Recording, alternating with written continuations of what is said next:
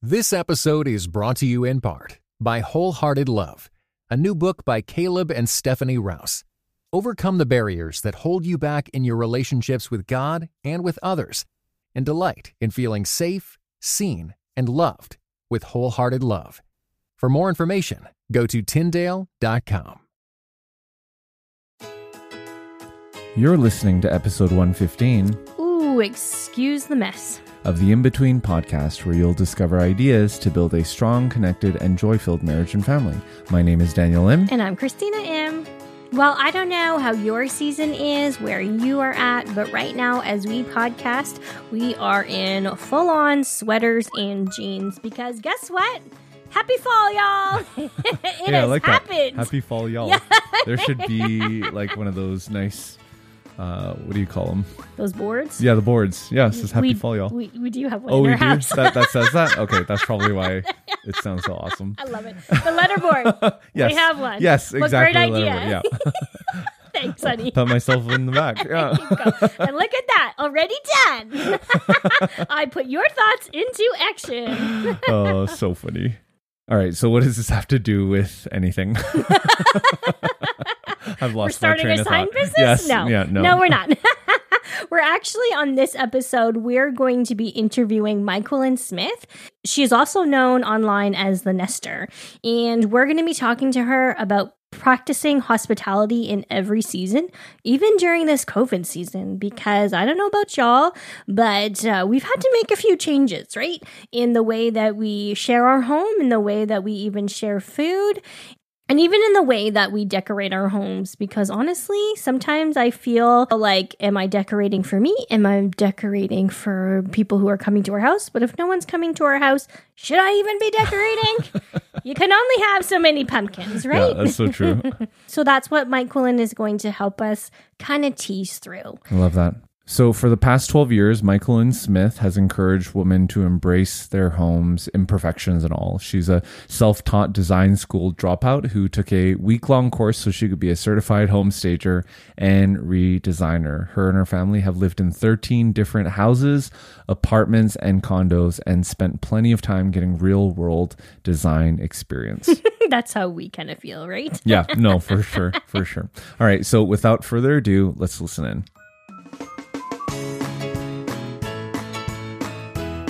Well, Myquillyn, thank you so much for joining us on the podcast. We are thrilled to have you here today. Well, I'm thrilled to be here, guys. So I wanted to let you know a little story. I came across your name probably maybe about 5 or 6 years ago. We had just moved to Nashville and a family friend had come up to visit us, and she took a look around our house and she was like, oh goodness, you remind me of the author of The Nesting Place. And I was like, what? I've never heard of Myquillyn before. And then I looked you up. And oh my goodness, I did not realize what like a blessing that was to be able to be even remotely in the same sphere as you in terms of decorating our home. So we want to talk to you today about how we can practice hospitality in every season. And I love this because it really goes along with your newest book called Welcome Home. And you've done something wonderful in terms of it's such a beautiful book, but it's also broken into the 4 seasons. So can you let us know how is this book, Welcome Home, different than your previous 2 books? Oh, well, thanks for asking. I think every book comes out of like a big frustration, like a big problem you have to solve with yourself. Like, oh, I've been real stupid with this. So then I get a little smarter and then I write a book about it. So Welcome Home is really my answer to myself about how do I decorate for the seasons without going overboard like a crazy person like I used to do and feeling like I had a part-time job to like pack away stuff at the end of fall or at the end of spring or whatever it was. I really wanted to honor the season in my home, but I didn't want to have a part-time job storing holiday decor in my attic all year round. And so that's really kind of where that book is. So it's all about seasonal decorating and hosting, and they really go hand in hand. Before that, I wrote a book called Cozy Minimalist Home. And so the subtitle for that is More Style, Less Stuff. That I'm in love with minimalism. I think it's amazing, and I could never be a minimalist also. That's awesome. it's like fascinating, but I find that I'm sitting reading minimalist blogs on my daybed with 3 throw pillows and a cozy fur and my cat and way too many things. Right. So I get that. Isn't it? I think a lot of us relate to a world that honors minimalism, honors the intentionality, because I really like the idea of everything having a purpose that we have. I just like to have more things with purpose in my house. I want it to make sure it feels cozy. I want throw pillows. I want a rug on the floor. I want drapes, but I also want to be responsible. I don't want to waste stuff. I don't want to have more things that I need. I don't want to live in clutter. And so that book takes you step by step through everything that goes in a room and really how to decorate step by step, making informed decisions in the right order. And then before that, I wrote a book called Nesting Place. Tagline: it doesn't have to be perfect to be beautiful. So that's for anyone who lives in imperfect circumstances, which is all of us. And so especially now, right? Oh, right. I know it. So just how to kind of get along with our house when our house isn't our dream house. And newsflash, no one's living in their dream house. Mm-hmm. Well, even if they thought it was their dream house, they're probably sick of their dream house now. They're like, get me out, bro. So true. Yeah. So that's great. That's great. So as we are in the middle of transitioning from summer to fall at the time of the recording, we'd love to hear how you start to transition your home from one season to the next, even if the weather doesn't feel fallish. Don't you just put pumpkins everywhere, right? And that, call it a day? Yeah, they melt away in Nashville. So. Yeah. It's a great question. I love that you asked about transitions. I think it's not like the sexy design word everyone wants to talk about, how many pumpkins should I have? But there is something about those transitions. When we look to nature, that's what's happening right now. No matter where you live, different things are always happening outside. And so I like to look to, how is God decorating? What's going on in my own backyard, and how can I bring that in and honor that in my house? And so the very first step as you transition, so right now, it's August when we're recording this. So we're kind of transitioning out of summer, even though it's still the same temperature that it was 3 months ago. Right. But I find that when I am reliant on the temperature to allow me to decorate, that means I'm fully 100% wanting the visual decor. And, having a layered seasonal home is so much more than just the visual decor. And that's kind of what I've had to learn over time, because when I just rely on the visual, it fills my house up with stuff. But as we're moving from summer into fall, first of all, I'm just walking through my house and kind of looking at anything we don't need any longer from kind of our summer life. So even though the summer temperatures aren't over, our summer life is kind of coming to an end. We're not going to the pool as much. My kids have gone to college. So we need the activities in our home to be different. And so I just kind of walk through the room and find things that we're no longer using, and I put them away. So editing out is kind of the first, just a quiet little step, and it just kind of simplifies everything. And I do that no matter what the season, at the end of winter, at the end of spring. What are we no longer using based on the activities that we're doing in our home? Oh, okay. So are you talking about we always like to talk about the nitty gritty on our podcast. Are you talking about putting away the pool noodles, or exactly? Is there any? Okay. I totally get that. Putting away the pool noodles. And so when my kids were younger and at home, this would be okay, now we're going and sharpening all the pencils and we're putting them in a pencil holder on the homework table. I would move a table into my living room. That was the homework. We homeschooled for a couple of years. And then even when we didn't, the kids they'd much rather do their homework in the middle of the living room than up in their room. And so we'd have a big surface, just a Kmart table in our living room. And so just preparing that, it would move from, in the summer, that table would be the Lego and puzzle table and the cat lane table. And then as fall happened, as they're going back to school, my schedule's filling up.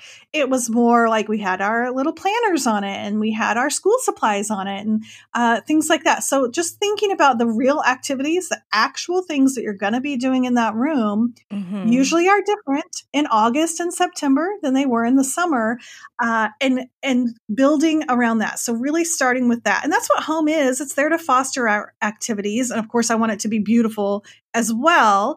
But if you don't start with the function, then you just have something pretty that you're going to trip over. Yeah, exactly. The amount of times I've had to clear things off the stairs, even though it's so pretty, like going up the stairs, I'm like, my kids are just going to kick it down. So we just got to get rid of it.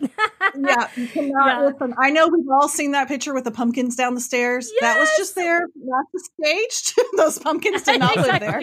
That's right. One picture and you're back out. Very true. Yeah. Well, Michael, and I love how you're saying that we are decorating for looks as well as functionality. And with the pandemic happening and resources being really tight this year, hope maybe even next year, we really appreciate your philosophy of, you say, to shop your own home. Can you tell us a little bit of what that means and what does that look like as you're walking around? Like, I'm in this room with 5 pillows. I don't know what to do with that. So you can let us, like, how can we recreate with what we have already in our own homes? Oh, it's so fun. A lot of times our home can be the first place that we should actually shop. And so, whether you just need a change because you need a visual difference in your home life or in your room, or sometimes you just need a function change, like, okay, we're going to be homeschooling or I'm going to be working from home. So maybe I need a desk, maybe I need a different chair, whatever it is. The best place to start is in your own house, in your own garage, in your own basement, in your attic, in your yard. And so what you will do is just kind of walk around and try to have fresh eyes and think about the items that you already have. Are they being put to their best possible use? Could they possibly work somewhere else? So I know in our house, and we've moved 14 times. So that kind of forces you to shop your own house. We've moved way too many times. But it gave me great practice because the dresser that I originally bought for my kids as a changing table dresser is now in my living room with a lamp on it. It looks real pretty. It's been in our bathroom, it's holding towels. It's been actually in our kitchen with the coffee maker on it. And so seeing how one item can serve different purposes is such a fun way to get like the most use out of an item. If sometimes we're just visually tired, like we just want to change, but we don't want to have to go buy something new.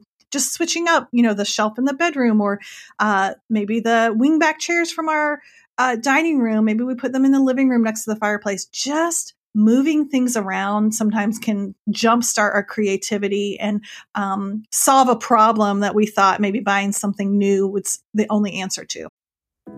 The wait is over. Find out what happens in the thrilling conclusion of the 12th Dead Sea Squirrels book, Babylon Breakout. Hi, I'm Mike Naraki, co-creator of VeggieTales, voice of Larry the Cucumber, and author of The Dead Sea Squirrels. Get ready for more daring rescues and hilarious jokes as Merle and Pearl and their animal friends embark on a ridiculous mission to bust the kidnapped Gomez family out of Babylon, a Bible-themed amusement park with talking animals. Young readers will love the nutty misadventures of 10-year-old Michael and his friends and will learn all about biblical life lessons such as forgiveness and friendship. Read all 12 Dead Sea Squirrels books. Available wherever books are sold. I love that. One thing that stops me from doing that, Michael, and I don't know if you've ever felt like this, I feel like sometimes if I move something and I don't like it, that I've done something wrong. And then I might forget where it was supposed to go that I liked it. Do you ever struggle with that? Is that like a mentality that I need to get over? Yes, it's a mentality that you need to get over, but it's also very common. So here's the thing. Take a picture where you love it, but also know that listen, if we want changes in our home, then we have to make changes. And if we cannot trust ourselves to try out and take a very low risk, is there any lower risk than moving a piece of furniture that we already have? It can always go right back where it was. So if we cannot take a risk in our home, and even let our kids see us taking a risk, then how do we take a risk and, try out for the job in another state or buy a different house or start a new business? Like risk taking is such a good skill to hone. And I think things like that start at home. Things like that start with our children seeing us taking those risks. So I believe that making a nail hole in the wall is a wonderful way to start risk-taking practice, to move the chair from the dining room to the living room. If you hate it, what are you out?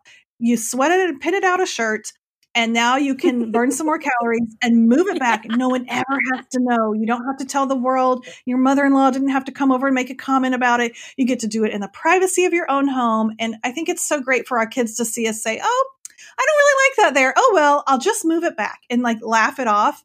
It is such a good practice and habit for, even if no one's watching us, even just for ourselves, that's how we learn. And maybe you do learn that, you know what, I don't like that chair there because it's too big or because it's really dark. And what that does is that informs what you actually need. So then you can go on Facebook Marketplace or to the furniture store and say, I'm actually going to need a really comfortable chair or a low chair or something that leans back or something this size. So using what we have first can be so helpful, even in just narrowing down our decision-making process. I love that. I love how you've taken our conversation and really from the practicalities and really moved it into character development too, and the nitty gritty. And for Christina and I, as followers of Christ, I mean, one of the things the Bible talks about is it is practicing the one another's and being hospitable. And that's a huge part of our marriage and even in our vows of how that is such a high value for us. So let's take a turn and talk about that. Talk about hospitality. What does hospitality mean to you, Michael? Well, sometimes I say hospitality is grace with throw pillows. That's awesome. Doesn't that sound pretty? But hospitality, when it comes down to it, to me, is just about connection. It's not about the house. It's not about the host. It's about connecting with others, whatever that looks like in different times of my life. That's looked differently. Different times of my life, I've needed different types of hospitality. I've been able to offer different types of hospitality. And even, I'm an introvert, and I know a lot of people are, about half the world. And so you don't have to be an extrovert to want to host or want to have people over. But I do think it takes a little bit of being in tune with your personality and honoring how you were created. There's no shame in that. Like, I think if you grew up with maybe a parent who hosted every Sunday after church or had people over every weekend, there can be this sense that if you're not doing that, and if your personality can't stand or can't maybe hold up to that you're doing it wrong. And I believe that we were all created within our personality, and there's a way to be hospitable that honors all of our personalities. Right. So give us a little bit of an example. You said that you're an introvert. How do you see yourself hosting as an introvert versus maybe a family member or someone else, a friend that you've seen is extroverted? Yeah, Where's the difference of that?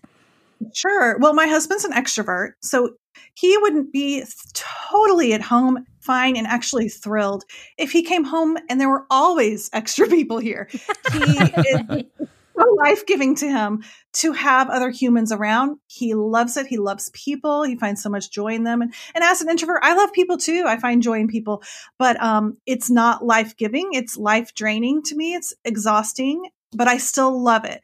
And so being aware of our differences there means we plan ahead. So maybe say this weekend, if we were having someone over, then I would know that means the nights leading up to Friday night that I need to kind of have some quiet. Like, I can't be using up all my energy, or else I won't have it to spend on the people that I want to connect with. And if I don't have the energy to connect with those people, I might as well not even have them over, because that is the whole point. So he and I are on the same page with why hospitality is important. And that is to connect with people and to honor them and to be in a place where we can listen. And if I have used up all those energy resources, then I'm not in a place that I can listen.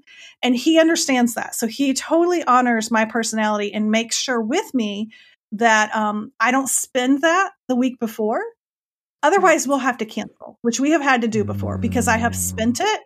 And then we know that it would be worse to have people over and not be able to truly listen to them. I think we've probably all experienced that in different ways, whichever end we were on, just going ahead and going through. I don't want to cancel, but listen, it's okay to cancel, especially if someone's coming over and you feel like you're going to be frantic or not be able to truly be in a place where you can connect with them. It is so much better to cancel. So we are very free with that, but we also know how to plan ahead. And so I know that I have to be in a place where I'm not frantic. I'm not crazy. I'm not like totally preoccupied with my house and cooking and stirring and not burning. And so that means I don't cook as many foods from scratch, even though I love cooking foods from scratch, because it will take my energy. And I want to use my energy to sit and talk and truly listen. Right. Okay. Tell me a little bit more about you not cooking from scratch, like all these things, because that's one thing before the pandemic when we were hosting quite a bit where I figured out, I'm like, oh, if I make, let's say, the main meal, I'm going to buy dessert or ask the people who are coming over to bring dessert over. So that's one less thing that I have to do. Okay. So tell me what you do. I want to hear, all the things about that. Well, I really, really enjoy cooking.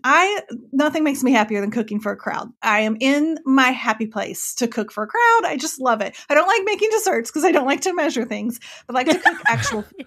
But that being said, I have found if I go too big on my having to pay attention to everything, then the stirring, then the bread that I'm home making, then if everything is from scratch, it takes too much attention away from my guests. So I have this rule where I allow myself to make 2 things homemade and everything else is either store-bought or others brought. So that might mean I'm picking up, stuff from Zoe's Kitchen. Maybe I'll get kebabs from Zoe's Kitchen, but I'll make the yummy salad dressing and the croutons. And then I let myself make one other thing as an honor. Like it just honors my guests. It honors my own time. And I've never regretted it. I've always at the end been like, woo, I'm so glad I didn't try to like have things in the oven on top of the stove and preparing beforehand and doing a charcuterie board. Like that's fun. But it, again, especially if you know your own energy level, and that for me is really,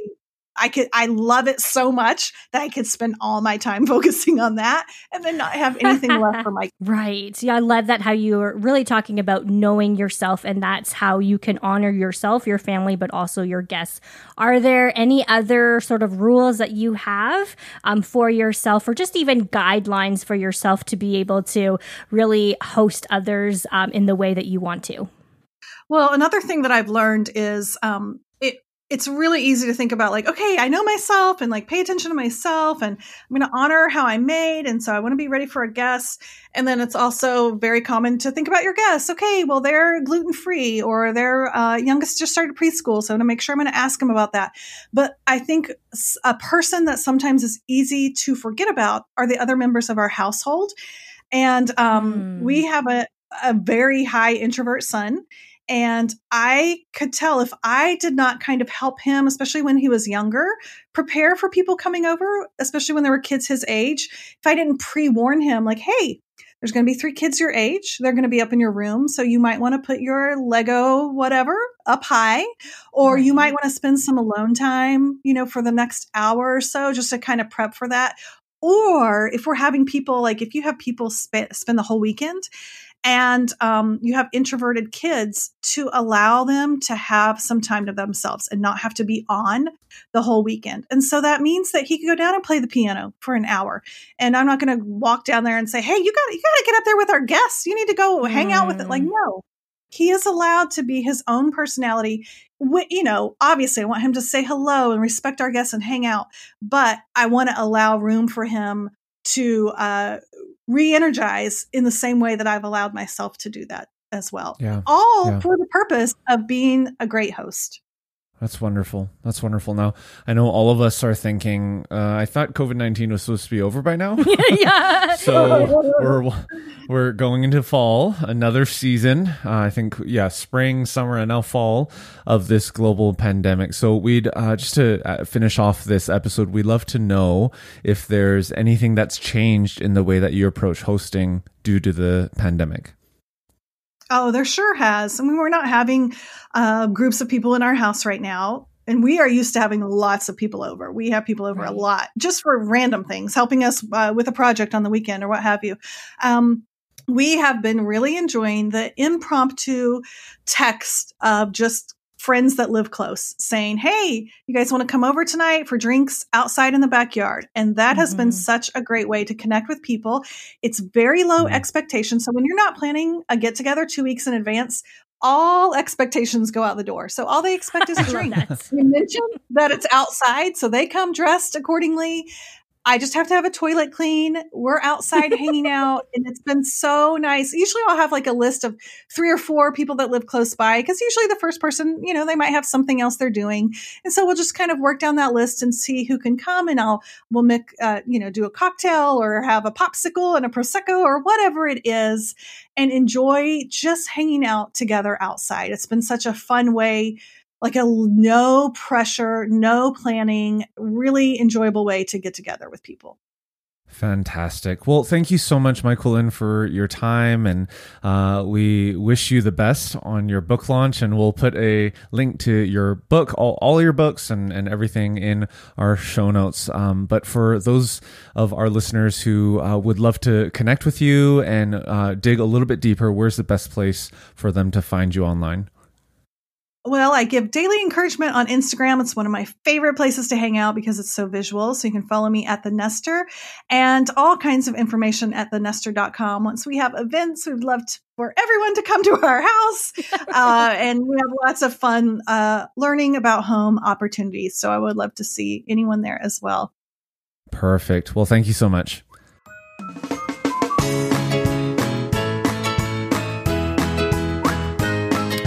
Thank you, Michael-Lynn, for joining us and really just inspiring us and for us remembering that we don't have to spend a ton of money to be able to decorate our homes, and also what true hospitality means, especially during this COVID season.